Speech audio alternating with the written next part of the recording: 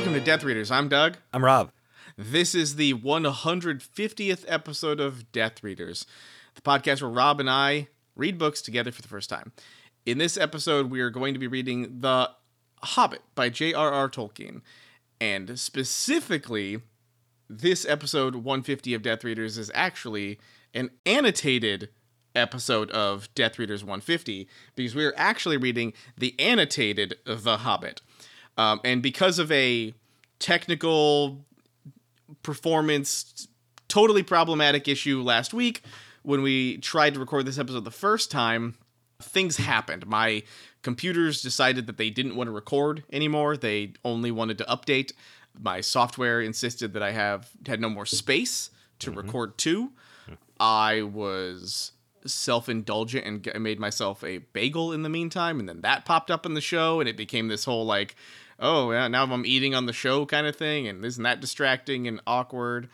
And then we had all these like Internet failures that caused glitches and us to just not be able to communicate with each other as well as we'd like, and like the timing. Look, it was a bit of a mess. It was not the kind of episode we were going to end up finishing, and it just took us deep into the day. So what we're going to do today for you is we've broken down some of those segments, re-edited them and cleaned them up so that they're just the good parts.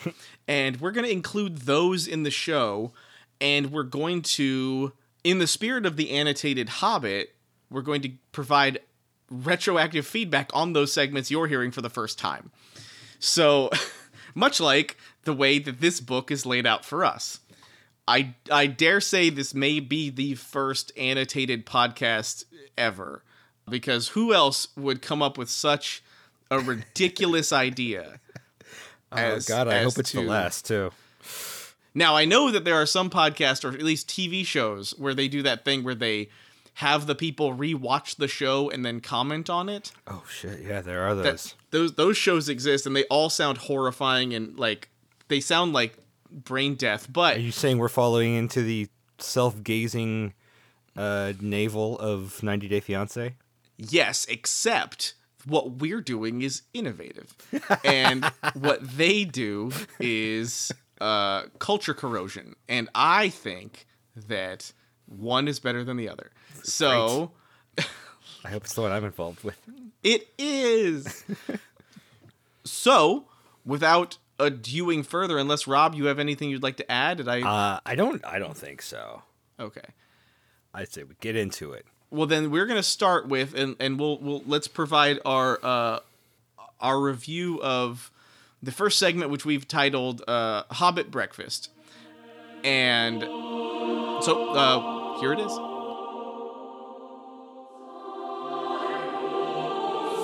Before we even address the edition, I'd like to say it is early in the morning. We just spent an hour waiting for my computer to update so we could start recording this. In that time, I have prepared myself a wonderful Hobbit breakfast in spirit of what we're doing. So I am going to take a little bit of a bagel and put some cream cheese on it. I don't have any capers or any salmon to really make it like the kind of amazing bagel as you'd like for a Hobbit to expect from a Hobbit feast. Honestly, bagels might not even be a thing that they like. I'm sure there's some hobbits who like bagels. Okay, let's not go down that road. Though it ever goes on. I do expect, however, some link sausage. I expect some eggs. I expect some kind of potato. This isn't first breakfast, Rob. This is more like 11sies at this time of day. No, you're right. And even second breakfast. So I saw this amazing TikTok, speaking of this, that I can't share with you. I'm obligated to just describe to you.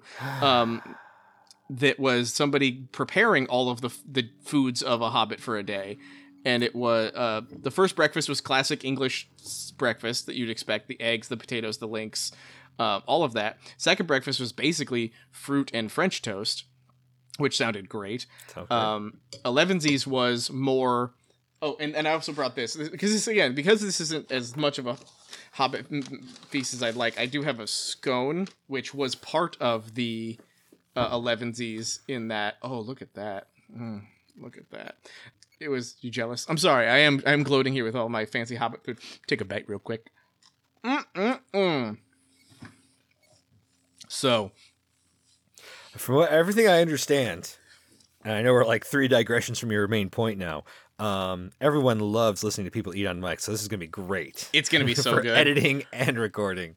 Please remember that. Cut all my eating food noises out of this. So, the podcast, the TikTok was that, like, all these different, like, elements of food, and then it was, like, it was just cool to see someone, like, depict these different versions, like, afternoon tea was basically, like, finger sandwiches, and... Well, stop. You never told me what Elevensies was. Elevensies was scones and... Oh, okay, you did. And maybe some, like, fruit. It was interesting how much fruit came into it. Well, I mean, hobbits like good tilled earth. I know I'm spoiling about 4 episodes from now when we have the Concerning Hobbits chapter, but they like the produce. Yeah, and so then, like, afternoon tea or lunch was... God, I don't even remember. It just goes on, like, it just says magnificent food. I think lunch was like a pot pie of some kind. It was some sort of like. I do like pot pies. Like a pasty, some sort maybe? of like it was some sort of a like bowl with hot on top and inside. Like you could tell it was hot.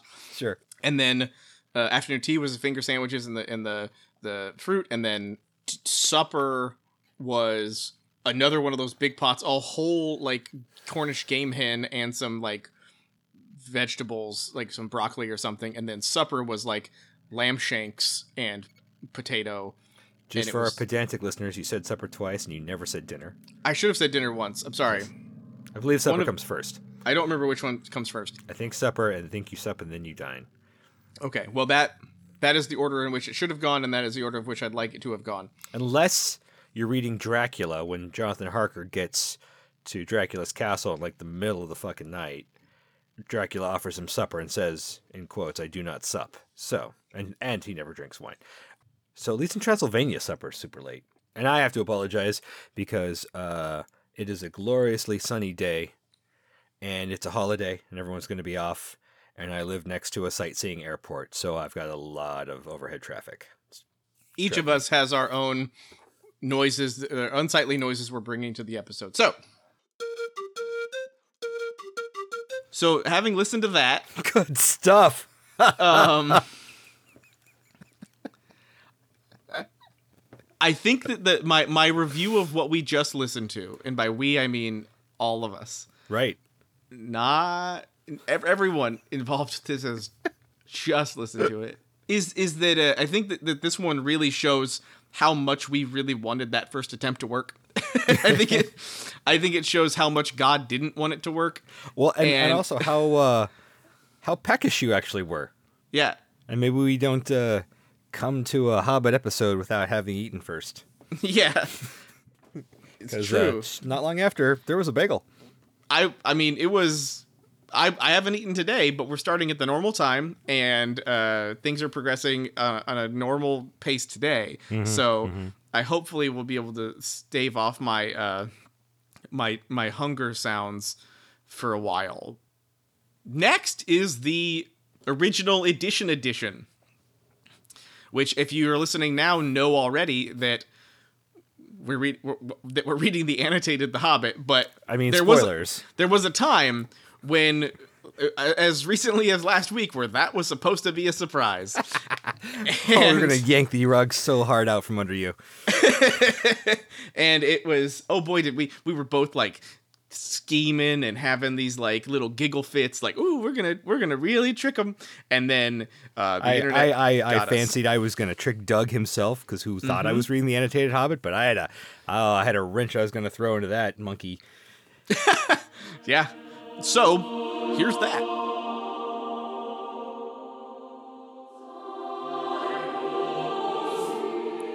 The edition. You should go first. You should go first, because you should go first. All right. I've changed my mind how I want to do it. I want you to go first. I have 2 editions of this book that are worth mentioning. The first is a paperback book that is the revised edition, first printing January 1982. I believe, according to the way Rob taught me how to read these things, the 136th printing of this book. Or this edition, I think. it's got this, delightful little red cover. Like a red Book of Westmarch cover? Sorry, I meant green. I should have said, yeah. This delightful little green cover. Interesting. I believe this copy of this book was given to me. Oh, no, maybe it was the other one. Nope, never mind. I'll save that for the next time. This copy I bought at, again, I had it for 12 years. I bought it at Tidal Wave. That's our local used bookstore. Yes, and it's delightful and cute and fine, but it's not the book I read. The book I read this time is the Annotated Hobbit by J.R.R. Tolkien, annotated by Douglas A. Anderson. And I have my copy, my publishing in is, according to how these things are, I was taught how to print read. This is like the 20, maybe the 22nd or 26th. They go backwards. This one's weird. We're midway through the listings of the printing, it stops and then starts counting down again. So it's either the 26th or 27th version or the 22nd. I don't know. But either way, it's the annotated version that I read. Cool. Well, I've got this gorgeous hardback, can you see it? Illustrated by Alan Lee version. Wow. Yes. However, that's not what I read. I read also The Annotated Hobbit. I got you! I don't know. That it was amusing in my head. You got me. Take that, sucker. And then my printing... I mean, I definitely bought mine before yours. Mine says DOC 1098765. So this is the 5th printing, I guess? There's been all kinds of annotated Hobbits, but mine is also annotated by Douglas Anderson. You're saying that the lowest number is the edition I have? I believe so. Well, then I probably have edition 17, I guess. I don't know. I don't know how to read this garbage. Why can't they make it easy? Because the ways of the printer are not the ways of the mortal man. It's true. So in case you're completely unfamiliar, annotated editions are the book with a whole lot of notation throughout. When I predicted how long we'd read, I was using this older edition book that I have, sure, and counting the pages and measuring our diet, as it were, for what we would be reading. In that version, we could easily have gotten into chapter 4 or through chapter 4. But in this book, I underestimated, honestly, how much we would have in the introduction and the prefaces and the acknowledgments and all that. So by the time I finished I kid you not, 28 pages of introduction to this book, I had to text Rob and say, hey, I think we're pulling back a little, because like I've got plans to update my computer that morning. I'm just not going to have the time, Rob. It just feels like getting into this book further than 87 pages or whatever it is that we finished in is, for again, the pages we have to basically read twice. I don't know how you did this, but that's how I did it. It made it so we just could not get... It just was unreasonable. It was unreasonable for us to do all of that note-taking and everything else that deep into this book this time. So we're going to figure it out next time. So that's fun. So, Rob, do you have any other things you'd like to talk about before we start just reading the book or talking about the book? Yeah, well, I've got a question about how you read the book. Let's talk about how to read the book. Based on something you texted me last night, are you waiting till the end of the chapter to read through the annotations? Yep. Interesting. I read it whilst going through. Why do you do it that way, and why do you think that's preferable? Great question, Rob. It's fantastic to be here. I tried the first chapter reading it with doing the annotations at the time, and I found myself completely disconnected from the story. Interesting. Okay. I found myself not able to keep up with what was actually happening in the story for all of the... actually, in previous versions, this sentence was written like this, and I was like, okay, that's interesting, but I don't need that right now. I need to read the story. You damn millennials with your long attention spans. In my day, we had pop-up video and Mystery Science Theater. We need constant input. I would argue it's the opposite. I think that is having a bit longer attention span. Mine felt shorter, where I was like, I can't keep up with two things at once. You know what? Based on everything you actually said that I wasn't listening to because I was trying to set up my Poppy pop-up video comment. Yeah. Yes, you're correct. And it's weird to be the one with the longer attention span. Huh.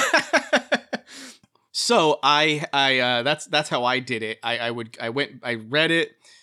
For the first, when we finally get to the chapters, that's how my methodology was. I went and read through the chapter, read it as a story as best I could, because I did realize that occasionally I was sort of like zoning out, not fully, but like I realized on the review of the annotations that I had missed certain things.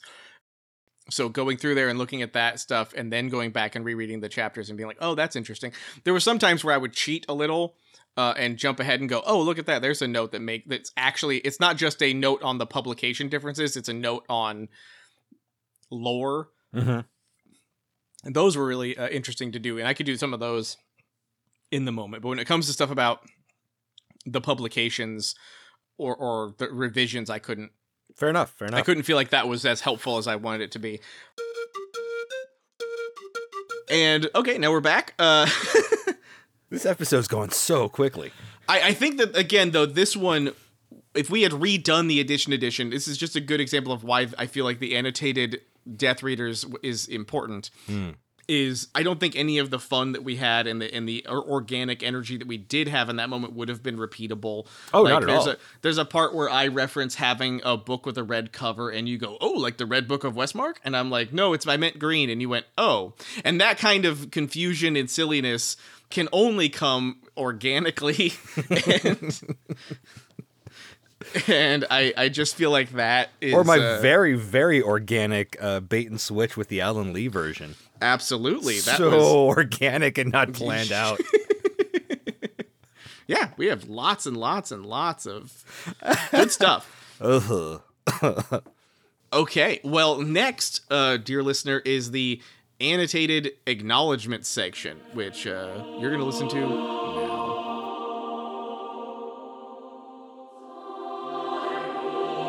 I actually want to start with the acknowledgements. The acknowledgements were really interesting because it reminds me that this book arguably isn't actually The Hobbit. The book we're reading really is the Annotated Hobbit. It is actually written by a different person, and it includes the complete text of The Hobbit.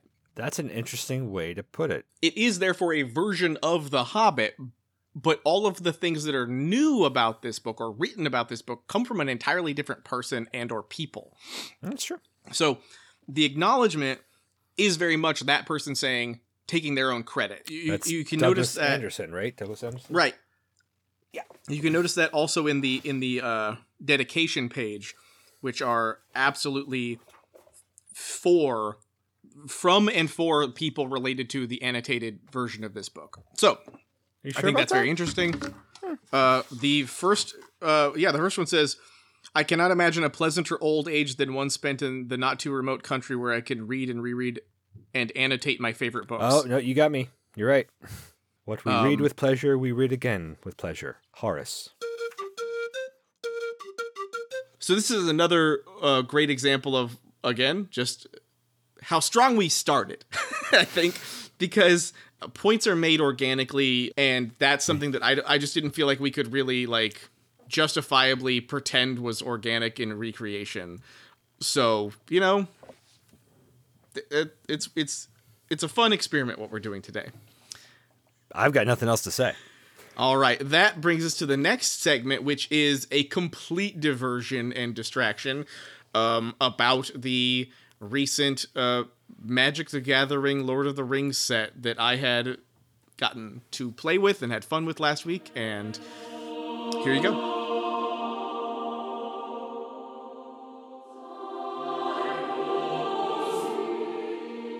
The popularity of this property has skyrocketed. The Hobbit trilogy came out, the Rings of Power series on Amazon, the countless like different iterations and properties, including literally, Rob, one of the things I did this weekend, I did this 2 days ago.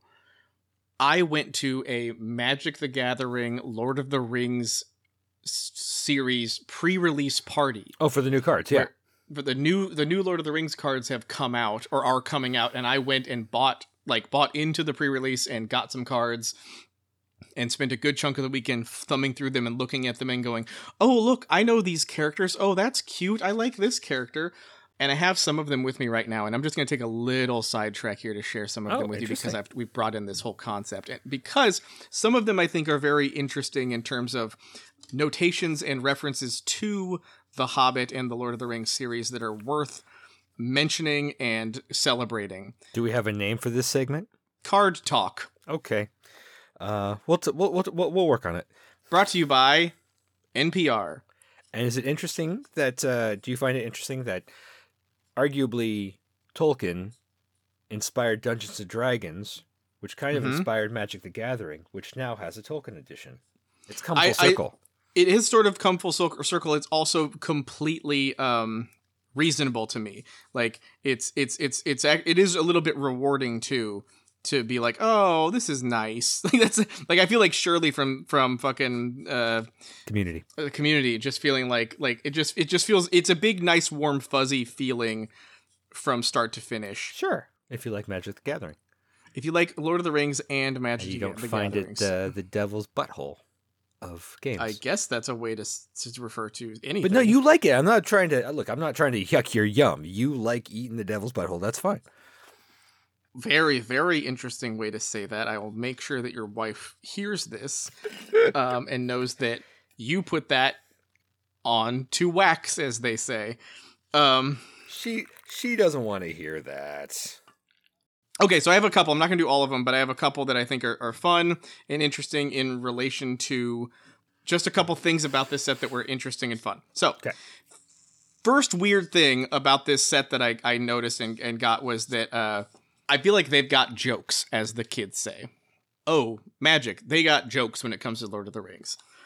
The first is, I opened my packs and I realized that I had gotten not one, not two, but three what they call legendary creatures that are all the eagles.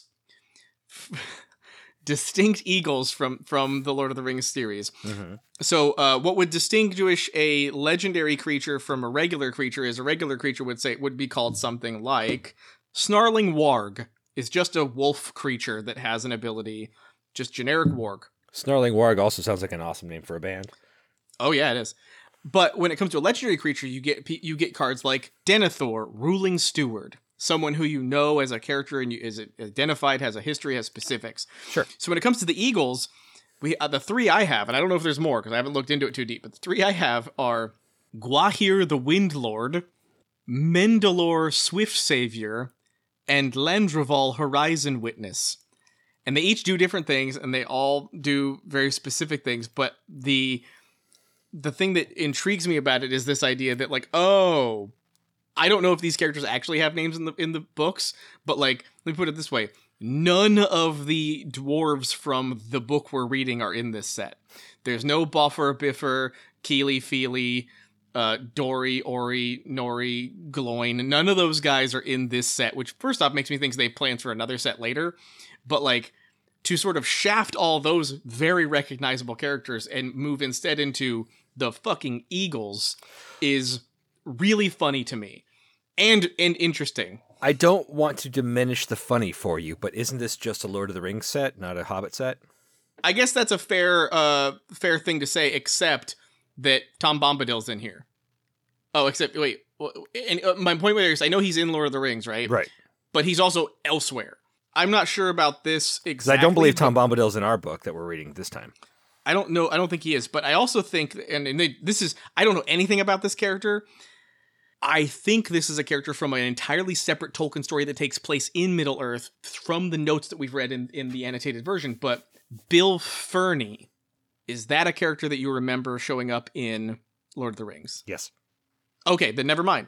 I will rescind. I would not have remembered him until you said his full name, but I do believe he is someone. He might even be a Hobbit, but I believe he's someone the Hobbits deal with on their way towards Bree. He's specifically referenced as being Bree related in this card. Okay. So anyway, so not only do I get these like Lord of the Rings eagles, right? Mm-hmm. But then I open one of the packs and this falls out. Okay, so I want to show something really quick. So with just to emphasize, because listener Rob knows very little about Magic. If you know anything about it, you'll know why I'm explaining all these very specific things to him. So Rob, you'll see this card here, right? This is one of the Eagles. Okay. So all the cards have the same layout. Sure. The name goes here, the cost goes here, the creature type goes here, the text goes here, power and toughness goes here, and this right here, that is the set symbol. It denotes rarity and specifically which set this card comes from. Okay. All of these Eagles have the same set symbol because they come from the same set. And this set came out, again, basically this weekend. So It's brand new. Right. In one of my packs, while opening it, this card fell out of the pack. Battleflight Eagle. Battleflight Eagle fell out of one of my packs. The most important thing about Battlefield Eagle is that it's from the M13 set. It has a copyright that says 1993 to 2012. This set came out, the card that this set or the set that this card came out of came out 10 years ago. I have got to imagine that its seemingly random inclusion in this pack was not so much. I have a suspicion that the people at Wizards have jokes. And they have done things like included cards from older sets in this set as sort of Easter eggs. Like, remember the Eagles? This is a joke, right? It's fucking weird. I don't know. I may be ascribing too much intent behind how this happened to pop up. Mm-hmm. But it just seems weird. It did happen that way. And I like to imagine that it's exactly because of that. It's exactly to encourage the idea that the Eagles are important in Lord of the Rings and you should play with them. Intriguing. So one of the other things that we should address here in the cards to understand more of the jokes that they have is, okay, so for Battleflight Eagle, it has an ability on the card that's called Flying. Flying just means that you can't be blocked by creatures without flying, or another ability that says that you can be blocked by them when they're attacking. It's very simple, not a big deal. But there's this other mechanic in Magic that's called Reminder Text.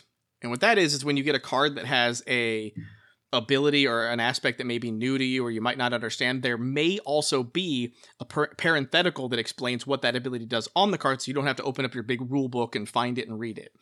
So, for example, this card is called Stew the Conies, which is a fantastic, flavorful card, and what it says is, you target creature you control deals damage equal to its power to target creature you don't control, and create a food token. And in that food token thing is a parenthetical text that explains what food tokens are, what they do, all of that. There are certain abilities that don't need that flavor text, that reminder text, because everyone knows these abilities. They've been around for 30 years. Abilities like Flying didn't need that reminder text. However, because they've got jokes, Rob, because they have jokes, they created a Shadowfax card. And Shadowfax, the creature, has an ability called Haste. Haste is such an old, classic ability you would not need the reminder text for. However, this card has, parenthetical, Haste means they can attack and tap as soon as they come under your control. So why would Shadowfax need the reminder text for an ability so classic as Haste? Do you want an answer? Or I do want the answer. I want you to tell me. Because there's an actual line from the book and movie that involves the word haste. Exactly, which is? Oh, show us the meaning of haste. Or show them the meaning of haste. Shadowfax, show them the meaning of haste. So the card shows us the meaning of haste with its flavor text. I love that. Okay. That is so silly and nuanced and completely unnecessary, except to ostensibly have what they call flavor text in a card, which again on Stew the Conies is this little quote at the bottom that has a quote from the book that says something about stewing the conies. I mean, that one could arguably have more flavor if it had taters. It's true, but taters don't wriggle. That's true too. So I love that about Shadowfax and that card, and it's super fun and super silly. And then that's pretty much it. There's plenty of others in there, plenty of other cards that would be, if you're interested in Magic the Gathering, go look up that, buy the sets, whatever. They can be fucking expensive. They have packs right now for this set, Rob, that they were selling for $40 a piece. It was ludicrous. Yeah, it was baffling. I mean, they're supposed to have more collectible versions of the cards in there, but fuck all of that. That's what I was going to ask. Nonsense. How do they know? But probably something on the outside of the pack says this one's more expensive. Yep. Gotcha. So that happened. That was part of what I did this weekend. Very Lord of the Rings filled weekend. Okay, so on that, I still don't like Magic the Gathering. I think that's part of the issue, is that, like, to me, it was this wonderful world of references and like using the format that was really awesome. But I realized, like, in listening to it and halfway through doing the segment last week, that it was that the conceit of the concept requires that I explain so much about Magic ahead of time to make sure that the jokes are understandable in, like, a math way, but, like, not in a funny way. And I think that is one of those segments I would have cut, or not. I would have been like, yeah, that sucks. It's like, I get the intention of why you'd want to do that, but, like, it just doesn't work here. So cut it is what I would have said, but here we are. Now you get the whole thing. All that being said, let's talk more about Magic the Gathering's Lord of the Rings. Yeah, sure. So because one of you the things, do like it, and I'm sorry I couldn't engage with you on that level. And here's a lot more of me explaining too much to share things that I think are cool that are absolutely not for everyone. So here we go. So a while ago, Magic started doing this thing to enhance their collectability, which it's already a collectible thing, but you can never have enough collectability. And not seeing their market as akin to the 90s comic book market at all, they are making the exact same mistakes publishers did in the mid-90s about how to make things more artificially collectible. For example, shiny covers, alternative covers, foil and embossed covers, fold-out die-cut covers, hologram covers, all of that shit. Yeah, if you weren't alive then, you don't understand. You just won't, and you haven't done the research. You just won't understand how much and how diverse and how there was no idea bad enough to not do. I was there, man. I was in the thick of it. I was in soup. Yeah, so I think I'm actually looking at my X-Men holographic cover issues right now. Wow. I didn't realize they were up here. That's funny. They are. It's a thing that sticks with us. Mm-hmm. That time period really led to this boom and this bubble that burst for the comic book collector and the business itself. Nearly killed Marvel Comics.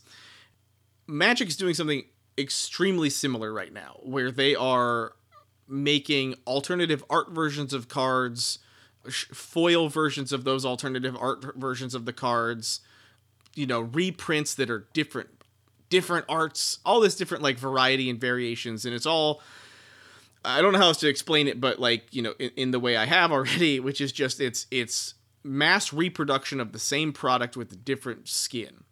And that builds a secondary market that in some ways can be very healthy, but also ways that can be very sickly. And one of the most recent new gimmicks they've done is what they've called numbered cards, serialized cards. So what that is you'll get a card. Let's just for the sake of argument, because I don't want to get into the weeds of it again. Let's say you have a card that's just Frodo Baggins, lead character, hero of Lord of the Rings. Everybody knows Frodo. But then they say, well, Frodo's not enough. What if we have all these other art versions of Frodo? And you say, oh, cool, we're going to have all these other art versions of this card. And they say, yeah, but what if we also had 75 numbered individual versions of Frodo Baggins that all had the same variation, but we know because we stamped the cards with a number that says 35 of 75 and back and forth throughout all of them, that when collectors get that card, they know how many of this in the world there are. So there's only 75 of this card in the world? Yes. Okay. Now, this it's not is like fictional. I could collect 1 through 75 as my own personal collection, and 800 other people could do the same thing. There's 75. Only one person ever could do that. Yes, okay, that's exactly the situation. And so those cards, and this has been going on for a while, where it's been, but the numbers will go higher, like 250 or 1,000 or something like that. But they go up there, and manufactured scarcity. Exactly, built-in scarcity. So it's definitely a thing that they've been doing for a while, and they've been clearly very successful at it. And then, what do you know? They start building this Lord of the Rings set. And what do you think they do, Rob? They have to have a One Ring card? Oh yes, that is exactly what they did. Is that the $2 million card? I saw an article about. Oh, yes. I didn't even read it. I just saw like the $2 million card has been found. Yes. So the $2 million card has been found. So what they did is they took a card that they were building called the One Ring, which is a card anyone can get from the sets. It has a certain amount of rarity, but there's plenty of it. And there's plenty of variation versions of them, and they all go for different amounts of money or whatever. But there's one that's a serialized 1 of 1. The only One Ring that existed out there. And it was a huge marketing success in terms of pushing out product. So it was a Wonka-esque idea. It just seems like it happened so suddenly. Like, are they kicking themselves that it's already been found? Oh, I imagine they will be. I imagine that card shops will be. But again, let's just for the sake of the audience clarify. So that happened. They made this card. It intensified this hunt for the One Ring where Twitch streamers, live streamers, TikTokers, YouTubers were all making videos, ripping open packs like Wonka, like Charlie and the Chocolate Factory, making big TV spectacles. Exactly. Just like opening as many as they could to try to find it. And building a following, because that's the thing that they were actually getting out of it was people who also wanted to see that moment happen, paying attention and watching. Well, it boomed like that for a week, and then a couple of days ago, last week, their news broke that not only had the One Ring been found, Magic the Gathering themselves clarified, oh yeah, it's been found, it's been graded by a high-grade card grader. Immediately placed in Plutonite. Yeah, and I ironically graded at 9 out of 10, which is really funny. I'm sure it's a fair grading, but it seems a little petty. It seems like a little bit like there's only 1 of 1. I get that certain card damage decreases value no matter what card you're talking about, and edge scuffing or back scratch, whatever the fuck. Foxing. But but seriously, it's 1 of 1. It's the 1 of 1 ring. It doesn't fucking matter what the grade is. The grading is the least important part of this. It's just the putting it in the plastic so no one can touch it again. Mm-hmm. That's been found, and yes, as you saw, there were bounties placed on it for up to, at a certain point, $2 million, saying, hey, whoever builds that or buys that ring, I will pay you $2 million for it. So that's why it went to the grading. That's why was such a big hunt, because it wasn't just hey, cool, I got the cool thing. It was hey, I got the cool thing, and also I'm going to be a millionaire now. So, personal question. Yeah. If you had got that card, would you sell it? Of course. Oh, okay. Oh, absolutely. There would be no well, the joke answer is no, I'd go to Hawaii and throw it in a volcano. The right answer is yeah, I'd fucking sell it. I'd sell it and become a millionaire and then quit my job and just live it's off. Only $2 million. That's not a great amount of money. It isn't, but it's enough. It's enough to quit your job. It's enough to quit my job and probably be fine. Not quit your job forever. You get another job one day. Maybe, but why would I? I mean, if I could, think about how many years $1 million would turn into if I'm just living on the budget I have today, right? It's a lot. Okay. It's decades, Rob. It is decades. Now, granted, I'd have to pay taxes on the money, probably. Sure. Unless we do it under the table, and I just have cash forever. But yeah, of course I would. Of course I would. There's no. That believe me, that is well beyond the value of a collectible for me to go, no, I love it too much. No, it's mine. It's my precious. No, of course not. Fuck that. Take it. Shut up and give me the money. Shut up. That's absolutely what I would do. So yeah, that's the addendum to that segment. The One Ring's been found. Magic the Gathering is continuing to rise in popularity and be extravagantly expensive, and that's that. Okay, so the next segment brings us to the introduction. All right. The introduction to this book is a 30-page biography of Tolkien covering his childhood, formal education, and beyond into the adulthood of his career in academia, the birth of his children, and his greatest works of all, the publication of The Hobbit and the Lord of the Rings trilogy. Sorry, Chris. Sorry, Michael. I just think, those movies where the parents hey, You're the greatest thing I ever did. Not for the Tolkien family. No, obviously not. No. Like I think that the best part of what having not read them, I think the best part of what those Father Christmas letters must have been like is at the end where Santa goes, and I want you to know your father loves you very much and he's very proud of you, but not as proud. He invented a language, man. Ho ho ho! This guy's nuts. His work is so great. Why would you say that, Father? It's right here in the letter. I don't know what accent that is. His work was so great that your lives will be consumed with stewarding it.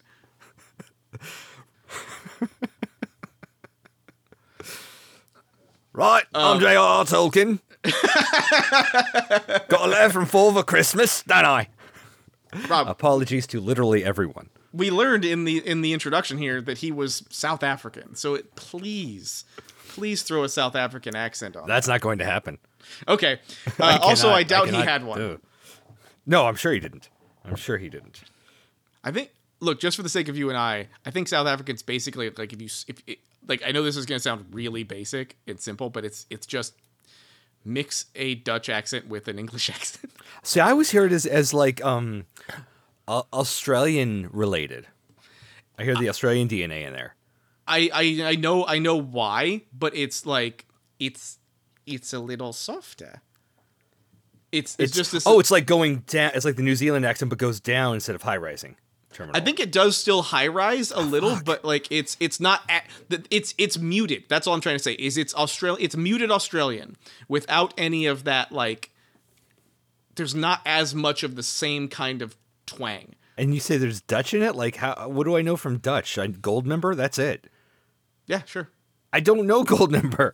Well, sounds like you have some research to do. All right, so notes on this section. I have a note here that just as a comment on the thing we talked about in one of the episodes in Children of Huron about Stephen Colbert and about Tolkien and about Catholicism. In this section, they do clarify that Tolkien's mother converted to Roman Catholicism and was subsequently exiled and essentially shunned by her Protestant family, and that apparently continued even after her death. I don't remember them getting into it that much, but it was nice to have that sort of like annotated and say, hey, by the way, the thing you talked about, yes, Catholic. So now you're going to hear 3 segments of the original analysis we had on the introduction, and we'll talk about that after you hear them.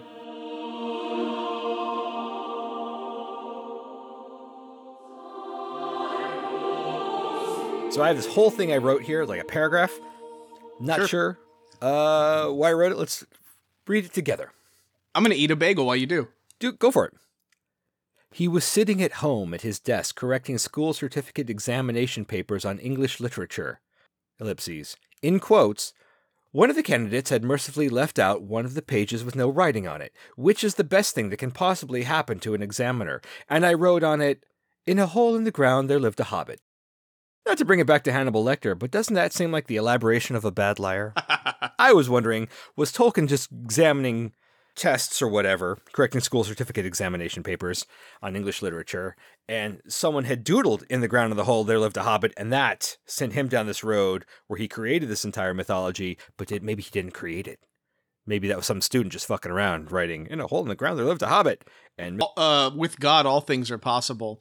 So it's entirely it could entirely be the case. But even if that is the case, that the spark of inspiration that created that first sentence was actually someone else's. No one else wrote the book. Yeah. For the 15 years of history. Yeah. He had a student chained up in his basement. Wow. I didn't expect us to go there. In a well.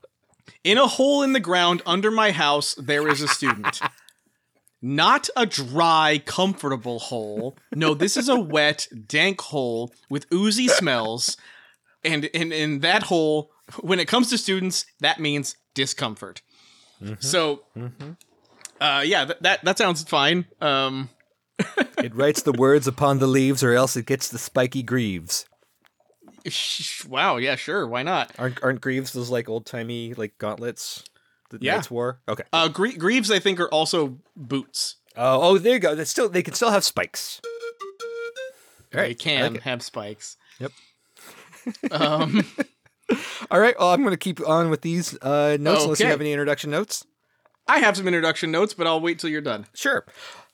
When C.S. Lewis said of The Hobbit, "I think it's good until the end," do you think he meant good to the end in like it's good to the last drop, kind of good to the end, or that the book was great until the climax and then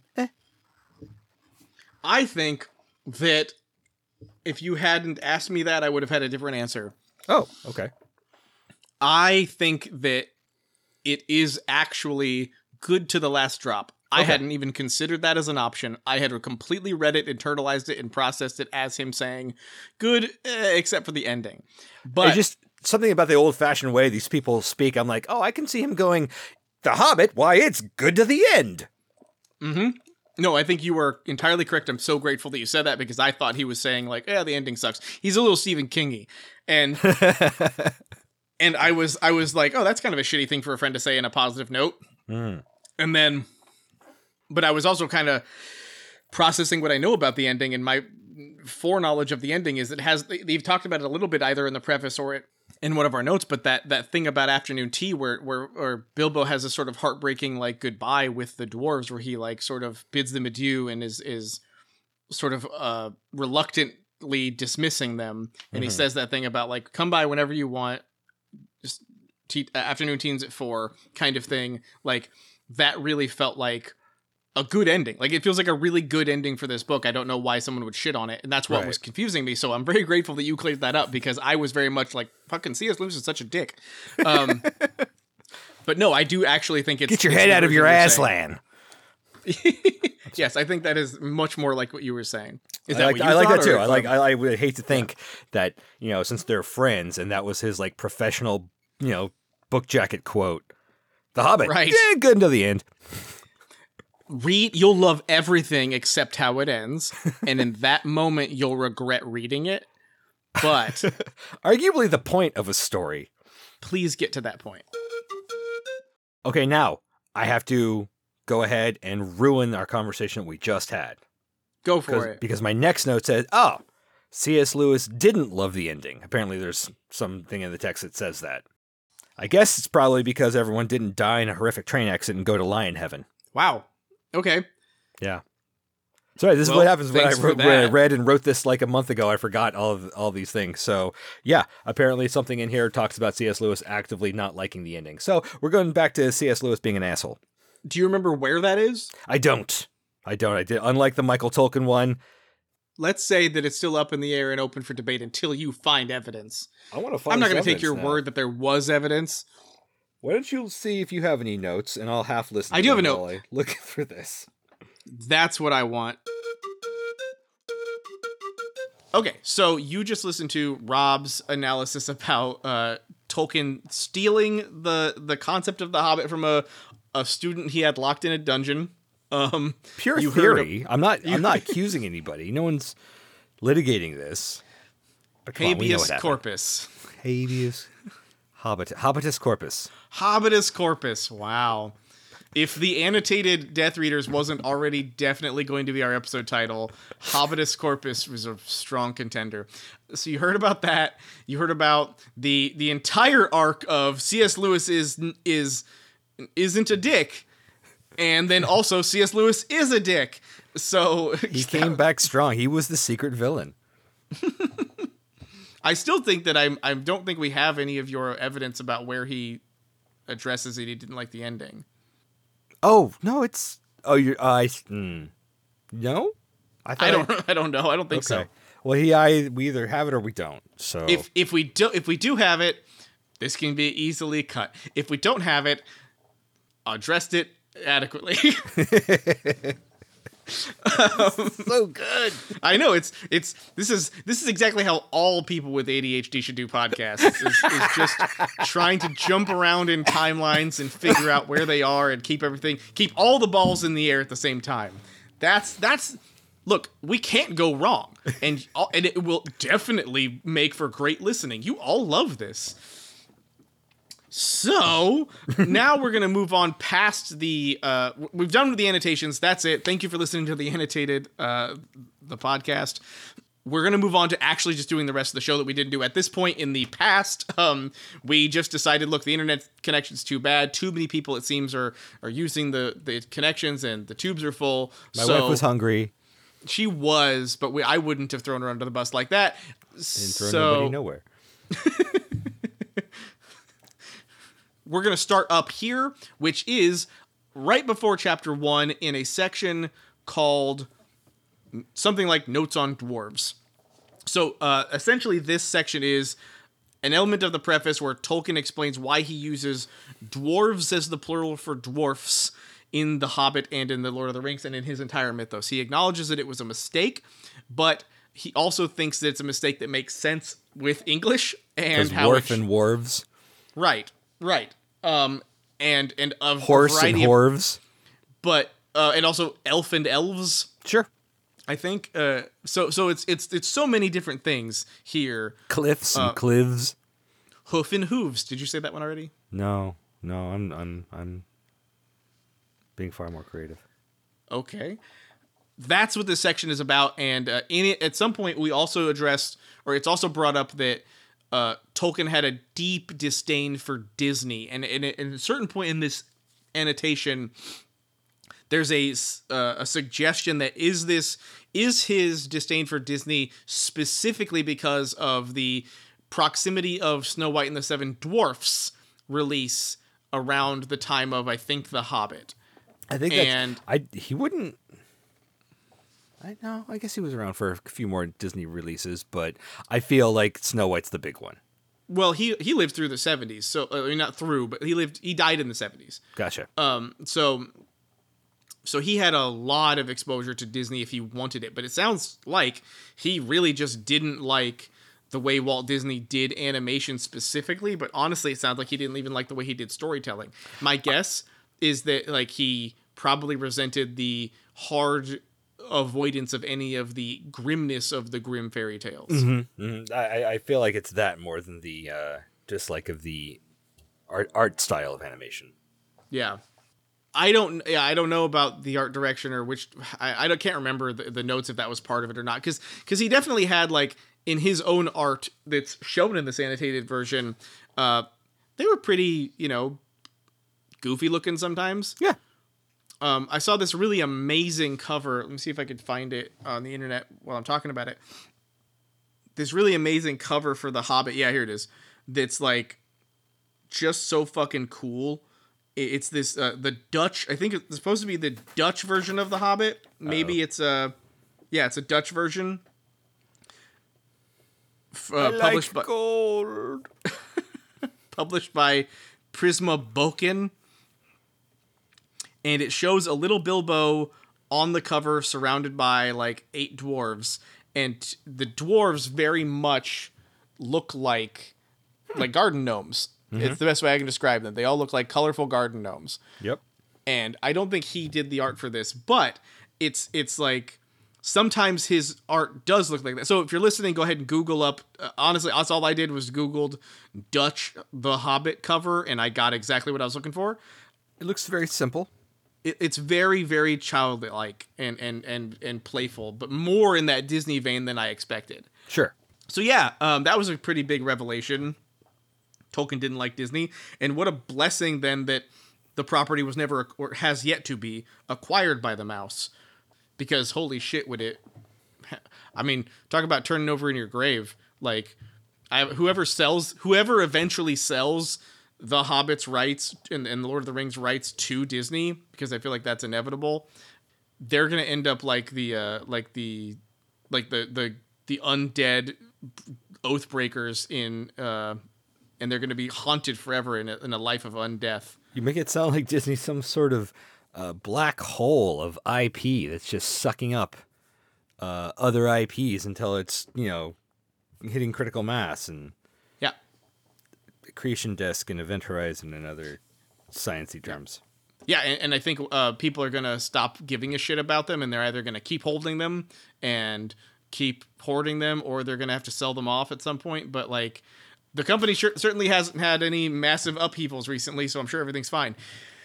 I wonder if Disney will ever buy the IP to a person. I think you're just using the wrong terms, and I think they have. I'm Rob, brought to you by Disney. I think, like, I have a hard time believing that they won't own the image rights to Harrison Ford at some point. Or I mean, they've got the voice rights to James Earl Jones, right? Yeah. Yeah. Wow. And so that, yeah, I think it's only a matter of time if they haven't already done that. I mean, I know that, like, Lucas did that. That was famously what he did, where it was like, I own your likeness rights so that I can continue to make toys and shit about the characters that you played forever. And I don't know how much those guys got out of that. I guess is very little. So likeness rights and reproduction rights, who knows who has what, but boy, do I expect it to be a thing that is there for a long time. So anyway, that's the notes on dwarves. Did you have any other notes on dwarves? I did not. Then let's finally get into Chapter 1. An Unexpected Party.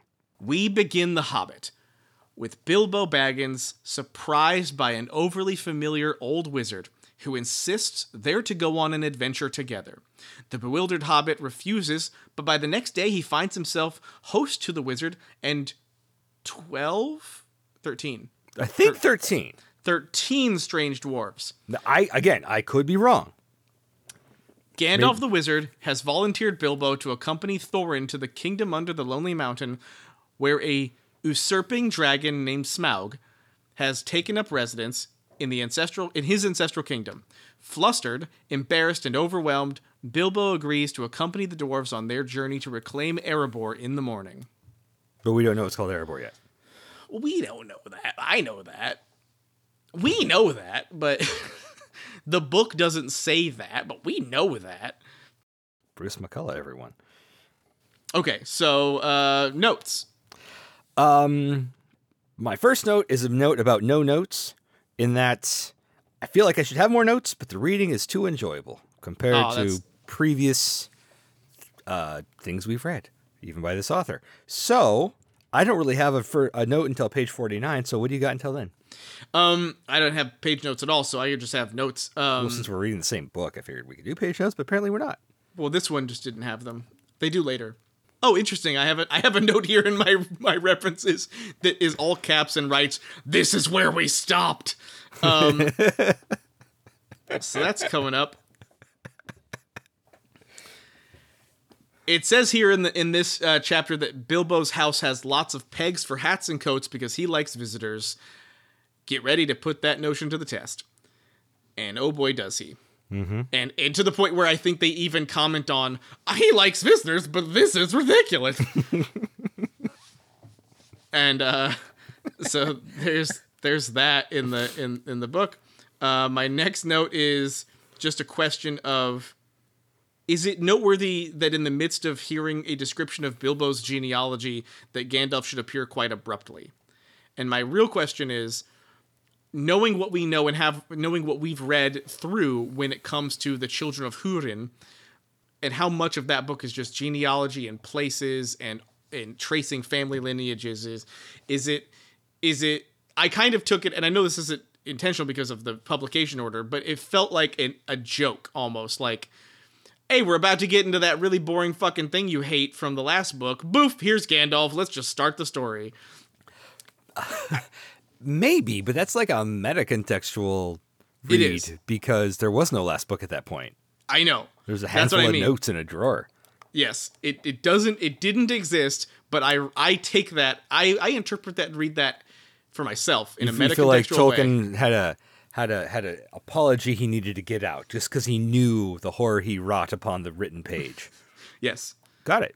I think he understood how dry people would find him. We know his mom was Catholic, so he clearly felt the need to atone. Oh yeah.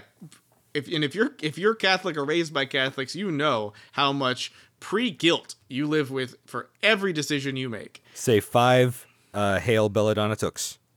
Oh, no one would hail her. They would avoid her. What? I'm just saying. But she's the Madonna to Bilbo. Jesus. Belladonna Took? Belladonna Took, isn't that that's his mom? Why would her name not be? No. Belladonna Took she's alive for one. I don't think his parents are alive. I don't think Bilbo's parents are alive. I'm pretty sure Belladonna Took is Pippin's aunt or something like that. She's the one who wants the house. No.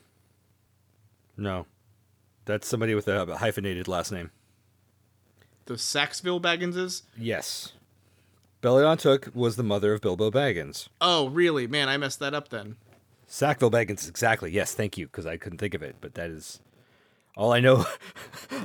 Just to keep further going into the weeds before we come out again, all I know is it was played by the mom from Dead Alive. Wow. See, I thought that the reason Bilbo had Bag End was because his parents left it to him. It is. And the Sackville Baggins won it from him. But if Belladonna Took is alive and she's his mom... She's not alive. Oh, she's not alive. I don't believe she's alive. I'm not sure where you're getting this Belladonna Took's alive business. Okay. I just know sorry. I thought she was alive in the story. They refer to her by her surname instead of saying Belladonna Baggins. Maybe that's your confusion? Yep, probably. Those damn progressive hobbits. All right. So, yeah, great one. Great joke, Rob. I was on the same page. I'm not the guy who didn't know what we were talking about. What book are we reading? We're gonna dig into this a little bit more. She died in third age, 2934. Doesn't say anything else about that. Hold on. 8 years after her husband, leaving Bilbo the Master of Bag End. Oh shit, that's just like what happened to Tolkien. Yeah. Her portrait on the wall in Bag End in Peter Jackson's Fellowship of the Ring was based on Fran Walsh's appearance. In an extended edition, she appears in a flashback scene showing the first meeting between Gandalf and young Bilbo. I didn't know about that. I don't remember that. I never watched an extended Hobbit. I have watched all of them, and I don't remember that. Because I was like, Jesus, how did Bungo and Belladonna die? Oh, right, they went out rowing. They drowned. Did Smeagol kill them? Maybe. Anyways, I think the takeaway is I was right. Yep, and that's the takeaway I want everyone to remember. Belladonna Madonna. Rob was right. I am full of episode titles today. This edition of Rob Was Right is a 1 of 1. Oh, fuck you.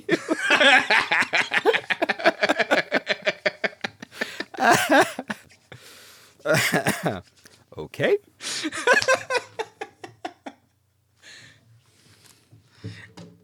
We kid. Now we can actually start with my page notes. My next page note is page 44. So that's still before yours, right? Yep. All right. So this is, listeners, this is actually, we've never been further from the Shire than this point. So the podcast goes ever on. Yes. So if we take one note further.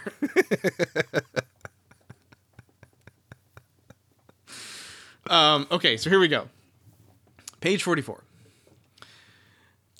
We did talk about this actually, but you are still recording, right? Yeah. Okay. I'm still recording. Okay. But I will bring this up. We'll do it again, and it's going to be just as confusing as it was the last time. So great! All right, guys, buckle up. Knowing that in the Arda creation myth, Iluvatar spoke existence into being and then created the Ainur, who, with Iluvatar's thematic suggestions, sang all things into being until a discordant note rose in the music belonging to the rebel Melkor. Unable to incorporate Melkor's music into his grander themes, Iluvatar stopped the music altogether. This makes me curious about the use of music in Tolkien's work. What does the dwarves' penchant for music and singing suggest? And I want to point out that I don't just mean the fact that like some of the first songs we hear or see in the book are these two songs the dwarves sing at Bilbo's house, but also that like they're all always apparently carrying musical instruments with them. So you're suggesting it's like a religious experience to sing for them? I don't think that they see it like that. I wonder if Tolkien sees it like that. I don't think it's so much an in-world acknowledgement of something like, well, you know, I'm better than you because I can play music. I think it is part of Tolkien. I'm wondering, I guess, is if it's part of Tolkien's overall appreciation for the act of creation. where it certainly seems like a big chunk of his philosophy has to do with what makes us the most in tune with God is our ability to also create things. Not just things based on the things that we have, but things out of whole cloth, like imagination, like fiction, like myth and fairy stories. So like, I think that when it comes, and that those things are often all lumped together in the same concept of this umbrella called art. And so it makes me wonder if he would put artistic work into the hands of people he deems good. So whereas if he puts like just rote mechanical work, which I think he actually sees as not being the same level of like creation. So like craftsmanship versus art? Or like what happens with Sauron, like what Sauron does to the Entwood. Like when Sauron tears down to build up, right. That's a bad kind of creation. Like that's the kind of creation that abuses and doesn't make good use of. That's a destructive creation, which I think he doesn't like. It also has to do with like technology. I think that's a big part of him is he actually thinks that there's like limits to what, like I think Tolkien would be really anti-AI in the sense of there's no joy, there's no soul in making a program to simulate creativity. Right. And I think that it's like turning feedback into music. Yes. But again, like without, but if you did it with intention and a goal, that's different. Sure. But if you just, it's like dancing to feedback. Sure. But again, I mean, I don't know if there's a great metaphor come up with here. Something. I don't think there's a great simile for this. It just is like the difference between making something mechanical that is cold and like steely versus making something fresh. Like I think if you look at the difference between like the way that the tower in Isengard looks versus the way Hobbiton looks, like how much wood and warmth and like food. Again, I think food is a big one for him. Comfort. Yeah. All these things that but even things like making creation with how you make food, like that's its own thing that isn't. It's in the service of life as opposed to like stamping it out. I don't know. Look, I think the guy had a lot of beef with the way World War I went. And I think that he saw machinery as a massive element of destruction because of that war and his experience there.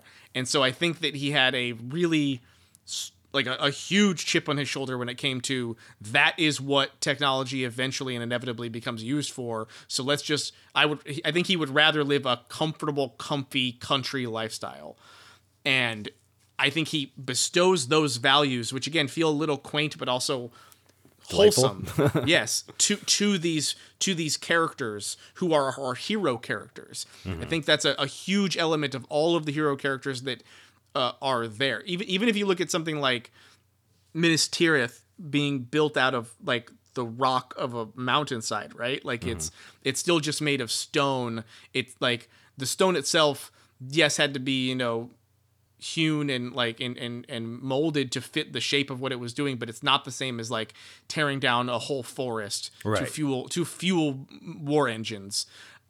So I think that there's going to be a lot of that, those little like analogies or parallels in these stories. I think they're going to get a lot more significant in the next trilogy. I think The Hobbit's going to be way less of that, but I'm kind of on the lookout for them now.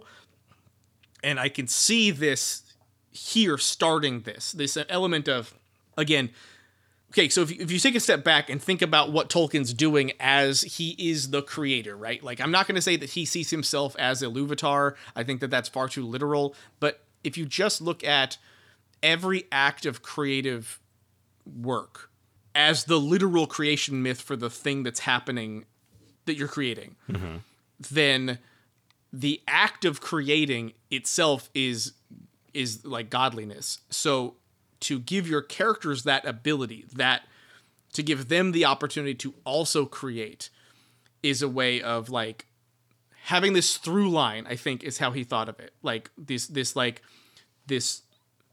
string of connection between from creation to creator to creator to creator to creator. And I think he sees that as being a very significant thing. Mm-hmm. So it makes me wonder about, again, just the use of music. And I'm going to be kind of on the lookout for more music later, because I don't know if there is... Because I've just been curious about this idea of the discordant note that Melkor provides. Like, is it just like... Is it pure disruption, or is it musical too? Like, is it just deviance, or is there artistry to it in a complementary way? Right. Like is Aaron it like Copland symphony? Or is it like turning on the distortion filter on a guitar? You're still playing chords and melodies, but now it has this like grungy, like fucking like staticky sound to it that some people would find abrasive and upsetting, but others would find gorgeous and like perfect. I'm curious about those things, and I don't think he's gonna ever provide a specific answer. No, I don't think he is. So it's just going to be continuing to be speculation on this shit forever. But that's that, I guess. We will have to look out for it. I think it's very an interesting observation. If you see something or see something that challenges that or whatever, please bring it up, because it's one of the elements I'm the most curious about with this book and his work, is like seeing these themes that he values and his core values pop through, mm-hmm. and appreciating the person who wrote them, as well as appreciating the writing itself. Because I think that's the thing that, honestly, that's the thing that's most interesting to me, is it makes me wonder how much of this stuff he was actively thinking about when he was writing it. Like, is he thinking like, well, of course the dwarves would have instruments. They are good. They are heroes. Mm-hmm. They are sub-creators. They are, they're going to be making things just like I make things. And music's one of those things. Anyway. Do the goblins make music? I can't remember. It's a good, yeah, let's look for it. All right, my next note is page 57. All right, well, then page 49 just got me something Gandalf said, and I don't even remember what it was now, but why? Why did you pick Bilbo for this? Why Bilbo? Right. Why did you want to bring in this outsider hobbit? What extra thing do you know? What makes you think this is a good idea? Is Gandalf omniscient? Well, they mention it a little bit. They talk about the his Took ancestor having this like penchant for adventure and violence. Where that's perhaps why specifically Bilbo, but why a hobbit? Why are you coming to Hobbiton to make this happen? Well, I think that's the main reason, but I think it's also that like they haven't explained it, but I think Gandalf has a deep affection and love for hobbits. There's something about them and the way that they live that I think he sees as the best of all creatures. I think he sees them as they have all the right... They are so much more fun than everyone else. So he's like a mascot or a lucky rabbit's foot. No, it's more than that, because it's like... I think Gandalf feels like he is in the presence of people who are doing it right when he's around hobbits. That's the best way I can say it. So I think when Gandalf sees a hobbit... or Gandalf wants a hobbit to go with him on this adventure, it's not only because I think he truly believes that Bilbo can pull off this stuff, also because I think Gandalf enjoys being around hobbits. Gotcha. So like it like when he's gonna be stuck with 13 dwarves and a hobbit, at least he's got the hobbit to like remind him that the world is worth fighting for, stuff like that, I guess. That's a lot of speculation. I think in the reality it is that Bilbo's the audience surrogate. Bilbo is the closest Tolkien could write to himself, and pre-war Tolkien, that is the character who needs the adventure. Like, it's a couple of these moments where, these questions about, like, you can promise I will come back, right? And it's like, no, and even if you do, I can't promise that you'll be the same kind of stuff. Right. And it's like, that's the thing that makes this story, I think, so far at least, so powerful for me, is like, Heroes with 1,000 Faces are obvious and it exists, but like they're all essentially the same story, right?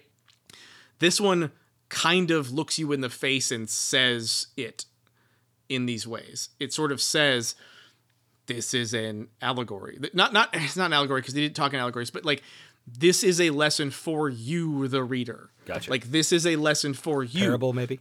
Yeah, when you're going to do things that are scary and new, and they are scary and new because you know they are going to change you, and you know you might not be okay when you do them. But the reality is, when you're done, you might just be a better, more developed person, and that's a risk worth taking. I think honestly, it feels like one of the biggest tenets of this book, having not read it. I think that like I can see that as a big thing, and I like that in terms of why Bilbo. That's why Bilbo. Okay. Bilbo has to be all those things that seems like an unlikely adventuring companion in order to show you how much you might see yourself as an unworthy adventuring companion, but how much you can achieve too. It's a very positive read. I like it. Thanks. I've got 3 notes in a row from 55 through 57. Oh my God. My notes are, I think I'm realizing why my notes are fucking weird. Okay. Why? I have a note because I read it backwards because I read it twice. Oh, right. So my notes, my next note is on page 57, but the next note after that is page 35, and I'm looking at it going, I know I'm not insane. Why did I do that? And I figured it out. Okay, so my next note, annotations after the fact. Yes. Well, now, I think you can understand why there's a better way to do it. Nope, it's not. It's not. This is the only way to do it. Well, clearly I'll have to take your page 35 note and annotate it back into the podcast earlier. It's fine. I will leave this description in about it. It's fine. Because it's not a note on the book we're reading. It's a note on the book we're reading. Gotcha. All right, 55. I like the addition of the toy market of Dale in Thorne's description of wealthier times. That seemed like a great little... Right, this is ultimately a dad telling his story to his kids, and they like toys. Yeah. Someone there, I got a note saying, you just don't get good stories with treasure troves anymore. I always loved treasure trove stories. They don't make them anymore. Don't you? You said you had a note around here. 50-something. 57. 57. It's a mention of Azog. Yep, and Moria. Because that's my page 57 note, Moria and Azog. Yeah. My note here is Azog the orc is in this book. Mm-hmm. I had been told that he was a creation of the cinematic universe, and it certainly seems like that's not the case. I feel like this mention, and maybe something in the appendices of Lord of the Rings, is where they drew all that stuff from. Okay. And they cobble that together to add to the movies, is I think more the accusation there. However, fair enough. That's a great lead into my next note and my final for this chapter. Per the annotations that I've just read, Lord of the Rings appendices are sounding really interesting, and I'm kicking myself that I didn't read them before. Oh, wow. But I was worried that Return of the King would feel like it would never end. It certainly doesn't end. But I was worried that Return of the King would feel like it would never end. Mm-hmm. I actually wrote in here, in parentheses, pause for laughter. Thank you. Jesus. It would never end. Got it. Yeah, we all lived it, Rob. Yeah. We were all there in the theater going, what? How much fucking more is this? God, I can't wait to go watch Revenge of the Sith. Okay. Times, Harry. I'm okay. So back to my notes that are now about the annotations. Okay. I have to read the annotation first just to make sure I'm talking about the right one. Yes. Okay. Oh, perfect. All right. This is a note on page 31 about annotation 4. My note here says, this note represents the best the annotations have to offer, showing how certain sentences were worded in earlier publications and changed for this version. In one sense, including the reference to Lilliputians is a completely reasonable choice, and on the other, makes a subsequent revision feel like a George Lucas special edition. And that, I think, is another really interesting thing to talk about in terms of how we're reading this, is that like the note essentially says at some point in describing a hobbit's size, in an earlier version, Tolkien says something like shorter than a man, shorter than a dwarf, taller than a Lilliputian. And the annotation says at some point he realized that making a reference to a different in our world literary work would kind of break the story, would kind of take away the magic of this being its own world and existing all entirely self-contained. It would be featuring a fourth wall. Yes. So if we just remove that stuff, and he does this a couple of different times in things like talking about elephants or things like that, where there's certain elements of the real world that he is, in this book especially, slowly getting past. Right. That I thought was like, wow, holy shit, that's an amazing note. But in reading it made me realize, but there is a 1977 essentially version of The Hobbit that you could be a purist about and say, no. Jabba the Hutt wasn't in this movie. Like, there's a real version out there that's the actual real The Hobbit, and this is a postscript edited version. And it made me go through this sort of like identity crisis of like, but I like this version. This newer version is better. And then realizing that like, but it doesn't work with Star Wars. Star Wars is worse with all that shit. That's interesting. Because I don't know how much you know about this, but I know for a fact that that's going to come into play very heavily in a couple of chapters. Really? There's a big section that was changed, and I'm sure the book will go into it. Awesome. And I don't want to give you any more than that. Okay, cool. I don't know anything about that, but it really struck me, like, again, this revelation of like, I'm reading the special edition version of The Hobbit. Yeah. And but how getting much to see the other one too. Yeah. At the same, and it's really helpful to see that and be like, oh yeah, no, that's a good change. Like no notes on making that change at all, because why would you? Yeah, the big change I'm talking about, I believe, is retconned in a way where he kind of multiversal allows for both editions to exist, which is interesting. Wow. But if I keep talking about it, it's just going to make it. Okay. We're going to go down a rabbit hole. So let's wait. Okay. So I'm looking forward to that. That's that note. But the main difference being this book acknowledges that the other stuff exists, and you could probably go find versions of it that are not annotated and not updated and read them again, whereas Lucas has done a pretty serious job trying to make sure that didn't happen. Right. Which is criminal and bullshit, and fuck that dude. All right. Next note is on page 35, which we've already, just fucking bear with me. Dude, I know what I'm doing. I've got this episode's never going to come out because I will be. It doesn't have to. This can be all in the right order. This can be in the order we're doing it right now. It makes total sense to me. All right, making sense and what I'm going to do are two disparate things. I know, which is why I'm trying to encourage you just to let it ride. Okay, put note on page 35. Here. I am completely charmed by this Russian illustration which shows Bilbo with crazy, dark, hairy legs. Because as the notation says, quote, right. Everyday Russians do not differentiate between feet and legs. I didn't know that. That's fucking insane. That's a crazy thing to not differentiate between. That is so weird to me. That's like not differentiating between fingers and hand. They're different. Like they are phalangically different. It is, man, snap your hands. Yeah. Clap your fingers, children. Clap your fingers is amazing. Okay.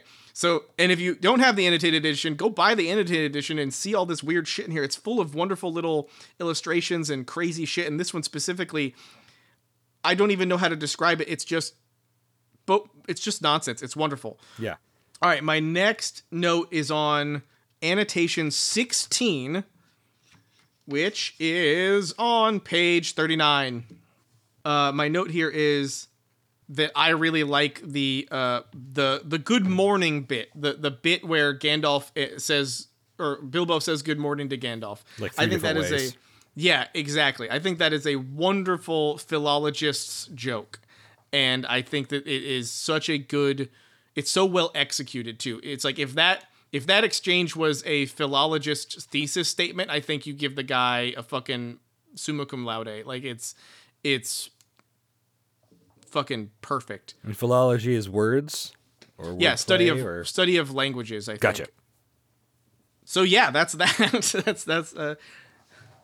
That's my notes. Okay. And they were done in precisely the right order this way, and they will continue to be in this order. Oh, great. The rest of the episode. Okay, so that brings us to chapter 2. Roast mutton. Roast mutton. Oh, yeah, sorry. I couldn't remember who says what because I don't know how to do this, apparently. I mean, I'll just cut all that out and it'll sound awesome. I know. Okay. This is the chapter where Bilbo and the company of Thorin are captured by trolls, whose bickering lasts beyond sunrise when the new day's light turns them to stone forever. That's pretty much it. I mean, I think it's worth noting, I didn't put this in my note, but they quite a lot of time has passed since Bilbo left the Shire. It is so briefly mentioned, but it's something like 1 or 2 months. Yeah. There's something like he leaves the Shire in April, and at this point they reference it being near the end of June or something like that. That is definitely a thing you have to get used to when reading Tolkien is time is acknowledged, where in movies it's movie time. It's like, well, the next event's going to happen because the last scene is over. Right. But in the books they're always like, yeah, we've been doing this for a couple of years now. You're like, what? Right. That means they're old, and I don't want to be reading about these old people anymore because I'm young, just like they are, right? We're all young. Exactly. Yeah. So I think that's really interesting, and I'm going to try to keep us on track with that because I find it interesting.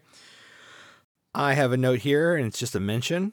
I even have a page number, but Green Dragon was mentioned, the pub. Mm-hmm. It was fun. I was just like, hey, his world is coming together. Those are things we'll know about later. But you are also aware of the origin of the Green Dragon, are you not? How he loved writing about green dragons and loved green dragons as a child. Well, his first work of fiction, as the legend goes, was a story about a great green dragon, a green great dragon, and his mother. Just his mother's only note on it was, you can't say green great dragon, you have to say great green dragon. And apparently it's in somewhere in the notations in this book, but apparently the Tolkien never really understood why. Yeah. And I think I do understand why a little bit. Not entirely like perfectly, but it has to do with like, okay, let's talk about magic cards again. Oh boy. And so oh, look, I have some right here. Oh, great. Green. Super green. Super green. Okay, so I'll just use these. I'll use these two as the examples. In magic cards, when you're talking about a creature type card, they have these little things on them. You know, here's the Shadowfax card. We talked about this last week. Right here in the bottom set, it says legendary creature, horse, right? Just letting you know this is a creature, and it's a horse creature. So if you have something that affects all horses, it affects this horse. Now, there are other cards that have multiple words defining what kind of creature it is. So for example, this is Gandalf the White. He is an avatar wizard. So, here's also Denethor, who is regarded as a human noble. Okay, a John Noble even. Wow. So this is the important thing here. There's a rule in these cards where when they are, all of them, for as long as I can remember, at least since this rule came into play, the order of the creature types is important. The order always goes, essentially, it goes species type, and then like vocation, if you will. But there's a descending order. Okay. If you have like 3, it would be like elf mutant scribe or elf mutant noble, something like that. Kingdom, phylum, order. Exactly. It goes in an order that makes sense when you recognize that they're all in that order. And I think that comes from something similar to what his mom was describing when she was saying you have to talk about the creature's size before you talk about its color. Because somewhere in the order of those things, this does make sense somewhere.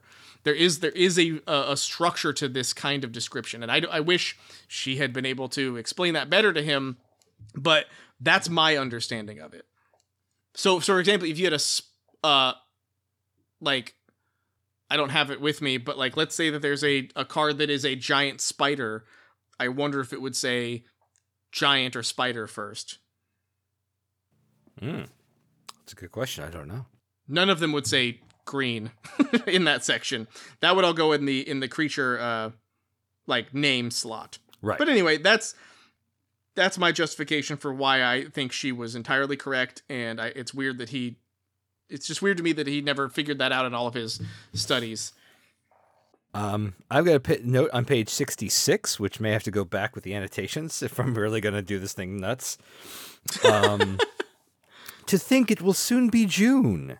Yes. Does that mean they've been traveling for a month? Or is Bilbo excluding May from his wonder as a month away from June is still pretty close to a Hobbit? No, it's a month. It's that same. It's been a month. That issue I have with the time being long, and I'm like, no, it's got to happen all together. Page 67. I'm not sure what inspired me to look this up, but maybe it was the artwork, maybe it was the page about the artwork. But this Swedish illustrator, native of Finland, born to a Swedish-speaking family, Tove Jansson, seemed really interesting, and I looked her up on Wikipedia, and she was just a very interesting person. Oh, wow, that is interesting. Sorry, Jansson. Tove Marika Jansson.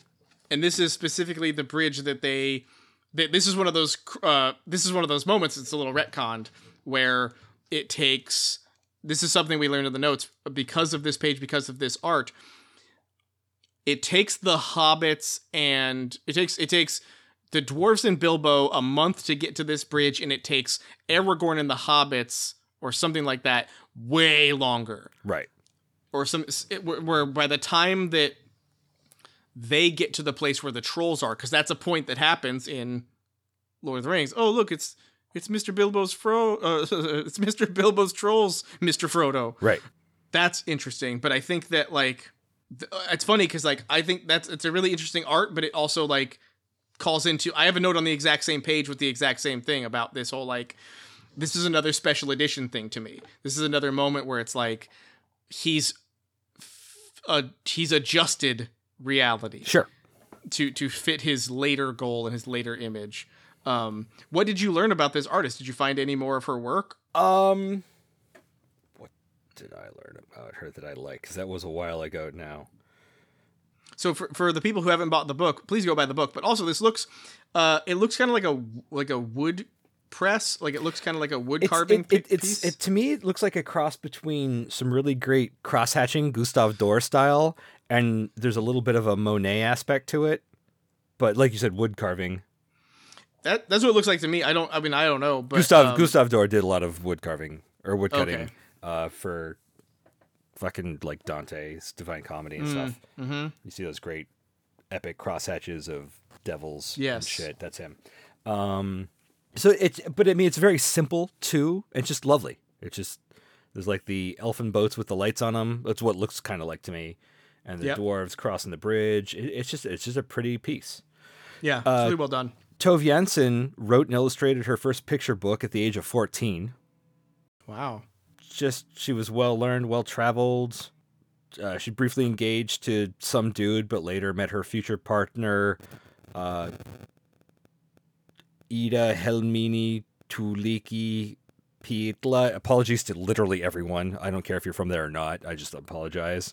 I'm glad you said that because I was going to make fun of the sounds of that name, but I'm not going to do that now because you're right. But you know, in the 1940s, found her future partner in another woman, which is also fascinating. And she just seems like a very interesting person. Yep. I think you mean to say she found a roommate. Oh, no, she's Swedish, dude. She found love. That's just her friend, Rob. Okay. Jansson had several male lovers, including the political philosopher Atos Virtanen. However, she eventually went over to the spook side, as she put it. A coded expression for homosexuality. That's not a code. It's not a code? That's not a code. And developed a secret love affair with the married theater director Vivica Bandler before even meeting this Tootie, which is in quotes here, so that's an actual nickname. Look, my point is, she just seemed like an interesting person, and I liked her. Your point is that you have a crush on this bi-Swedish artist from 100 years ago. Yes, that's all I'm saying. That's all you're saying. Stay on the lookout for my novel where a podcaster and an artist have simultaneous parallel lives, and if only they could meet. It's called Der Leichenhausen. Yes, exactly.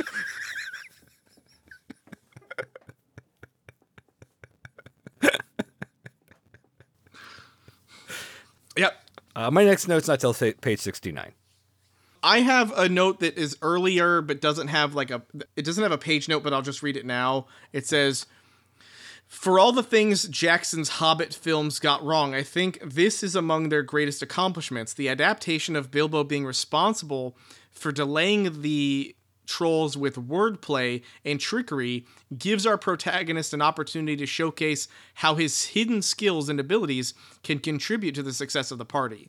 And I feel like if my memory serves, because this was a while ago when I read this, that's not what happens in the book. It's different. It happens differently. In the movie, it's very much him like talking circles around the around the trolls about how to prepare the dwarves for cooking. Yes, and it's a huge delay tactic where he's like watching the sun come up and being like, "Oh, well, you certainly have to do all these long drawn out processes for treating their meat first. You can't just eat them raw. That's disgusting. They're going to taste bad raw. Also, they're full of worms. And you're going to have to really cook them out first." And that trolls are getting frustrated and angry and bickering. And then, of course, Gandalf comes over and cracks the rock and they turn to stone. But my memory is that so far in the book, it happens much faster than that, where there's not as much like wordplay and trickery. It's really just Gandalf throwing his voice and making them confused until it's over. Yes, it's Gandalf doing it, not Bilbo. And I think that to me is a huge, again, that's what my note really means is, it's a good change. I think the movie made a better change because it gives Bilbo something to do. Mm-hmm. And why we should like him. Right, and how he can contribute, again, like he can contribute to all the things that Thorin and everybody else will need because he has his own set of skills that they don't possess. Mm-hmm. Cool. So anyway, my next note's on page 71. Okay, well then, page 69. While on the whole, I'm not the biggest fan of the discrepancy footnotes, it is fun to see the children's book metamorphosize into high fantasy. Mm-hmm. Which is just another version of you can see how he's bringing it in line with Lord of the Rings comments. Yeah, certainly good. And then did you have a specific example of that in this moment, or is it just a general appreciation? Might have been on Policemen Never Come So Far, and the map makers have not reached this country yet, versus later's travelers seldom come this way now. The old maps are no use. They have things changed for the worse and the road is unguarded. That and the reference to policemen was removed because of its unsuitability. That's a really drastic one compared to slight word changes later. I think there was also a note in there that says something about it also being changed to like the King's Guard doesn't come this far. Mm-hmm. And that also being a thing where it was like also a little weird because later we learned like, well, who's king, what king, like... The mention here of the king is probably not meant to refer to an actual personage, but instead used to evoke the idea of a king as a theoretical source of justice, law, and order. Yep, exactly.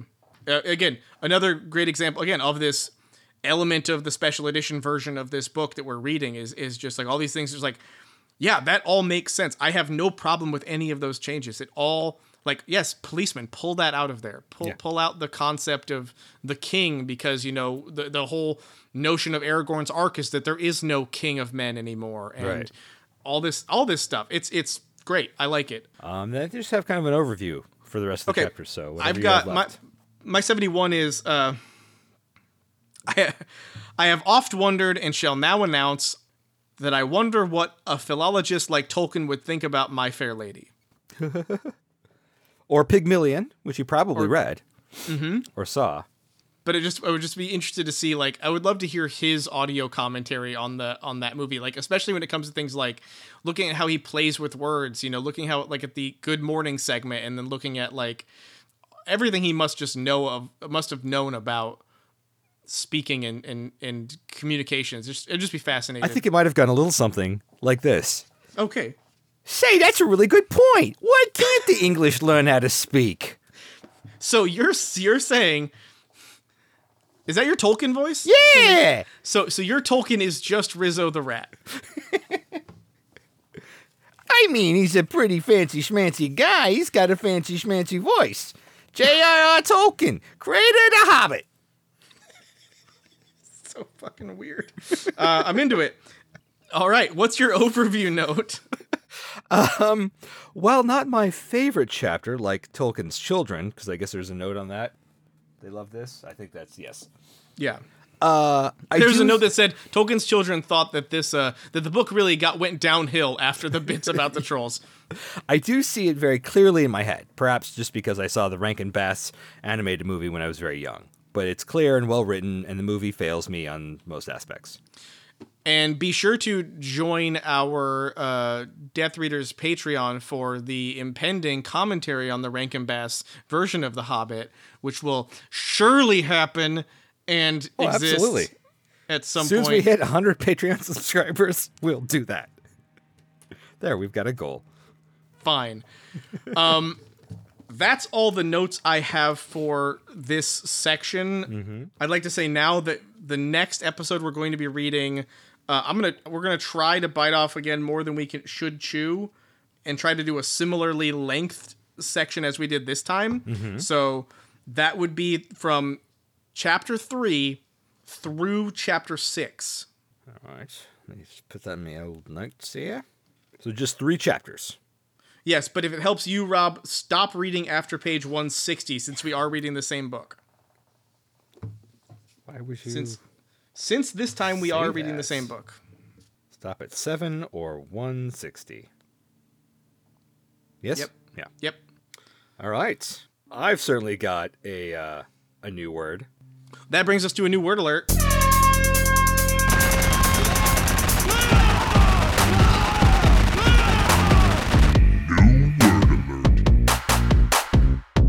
Rob, what are your new words? Okay. Dude, I don't think you're going to get this one. This is pretty esoteric. You ready for it? Yep. Turn my volume up. Philology. Oh, philology. Actually, philologist, but that's all they're giving me. Philology. Pretty sure that's the study of languages. You are correct. Hey, look at that. You dropped it 800 times, and I looked at my new words and went, oh, that's a little embarrassing. I don't remember if it's in this book or not. I just know that that's what he did. Oh, interesting. I don't... how am I going to do this one? Uh-oh. Oh, is it because I added a E? Oh, maybe because it's an old spelling. Okay, let's try this. Okay. Ready? Mm-hmm. Prosy. Does it start with a P? So, prosy P-R-O-S-Y or in the book P-R-O-S-E-Y? Well, my guess would be that it has to do with writing things in a style of prose. Lacking in qualities that seize the attention or strike the imagination. Commonplace. Prosy is commonplace. Oh, okay. Especially tediously dull in speech or manner. Commonplace and boring. That's what prosy. Okay. All right. Mine... I hope they're not prosy. They begin like this. Okay. And again, I can't remember the last time we did this, so apologies if this is something you've heard before, which I know Rob hates me saying because he could have just cut it out. Just cut the fuck but out. Here it is. Oriole. Oriole? Oriole. I can spell it. Yeah. A-U-R-E-O-L-E. Is it a bird? No, that's an oriole. Isn't that what I said? Yes, but it's spelled differently and is also different. Okay. Is it a baseball team? Oriole is the name of the bird from the Rockin' Robin song. It's the name of a mermaid. No. Oriole. Yeah. Ariel. No. Her name is Ariel. No. Oriole is a noun describing a radiant light around the head of a body of a representation of a sacred personage. Like an aura. Oriel. Yes. Okay. Huh. But specifically when you see in like old artwork. Yeah. Renaissance artwork, when you see Christ with that weird light. He's got a plate crown. on his head, yeah. Yes, that's what that is. It's the oriole denoting his divinity. Okay. Here's another one. Thrawn. Thrawn. Is it related to Thrall at all? No. Well, maybe. I guess yeah, I'm sure. Let's just say yes, but not really. Okay. So no, the answer. I think the word there is a word for that antonym of yes, and it's no. Well, from a certain point of view, you could argue they are similar. From a certain point of view? From a certain point of view. Thrawn is an adjective, chiefly Scotland, lacking in pleasing or attractive qualities, such as crooked or misshapen. Or your face. Your face is very Thrawn. Or recalcitrant. That's definitely a word I've heard before. Maybe even applied to me. I couldn't tell you what it means. Oh shit, that sounds bad. But in such a way that a thrall or it would be, crooked and misshapen, perhaps they could be related. No, perhaps. A thrall is like someone who's been... It's a serf. It's a subject. It's like they've been mind enslaved. It's not the same thing at all. They're not root word related. They don't have common DNA. I don't remember that amount of subjugation being explicit in the Children of Húrin, where I think we read that word a lot. The way I understood it was just like a like Terry Gilliam's character in The Holy Grail when he's covered in mud. I'm more used to it used in books where like a vampire has mesmerized somebody, and they're Renfield is Dracula's thrall. Yes, exactly. So I think I there hear are more thrall than one with that Bela Lugosi hand.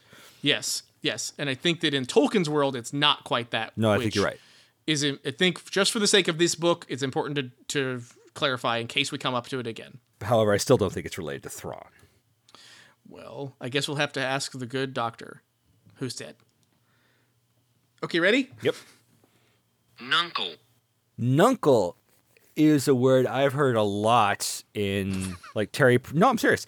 In Terry Pratchett's Weird Sisters, the Jester says it a lot. He says "Prithee Nuncle," and I think, well, it's silly Jester speak. It's supposed to be related to uncle.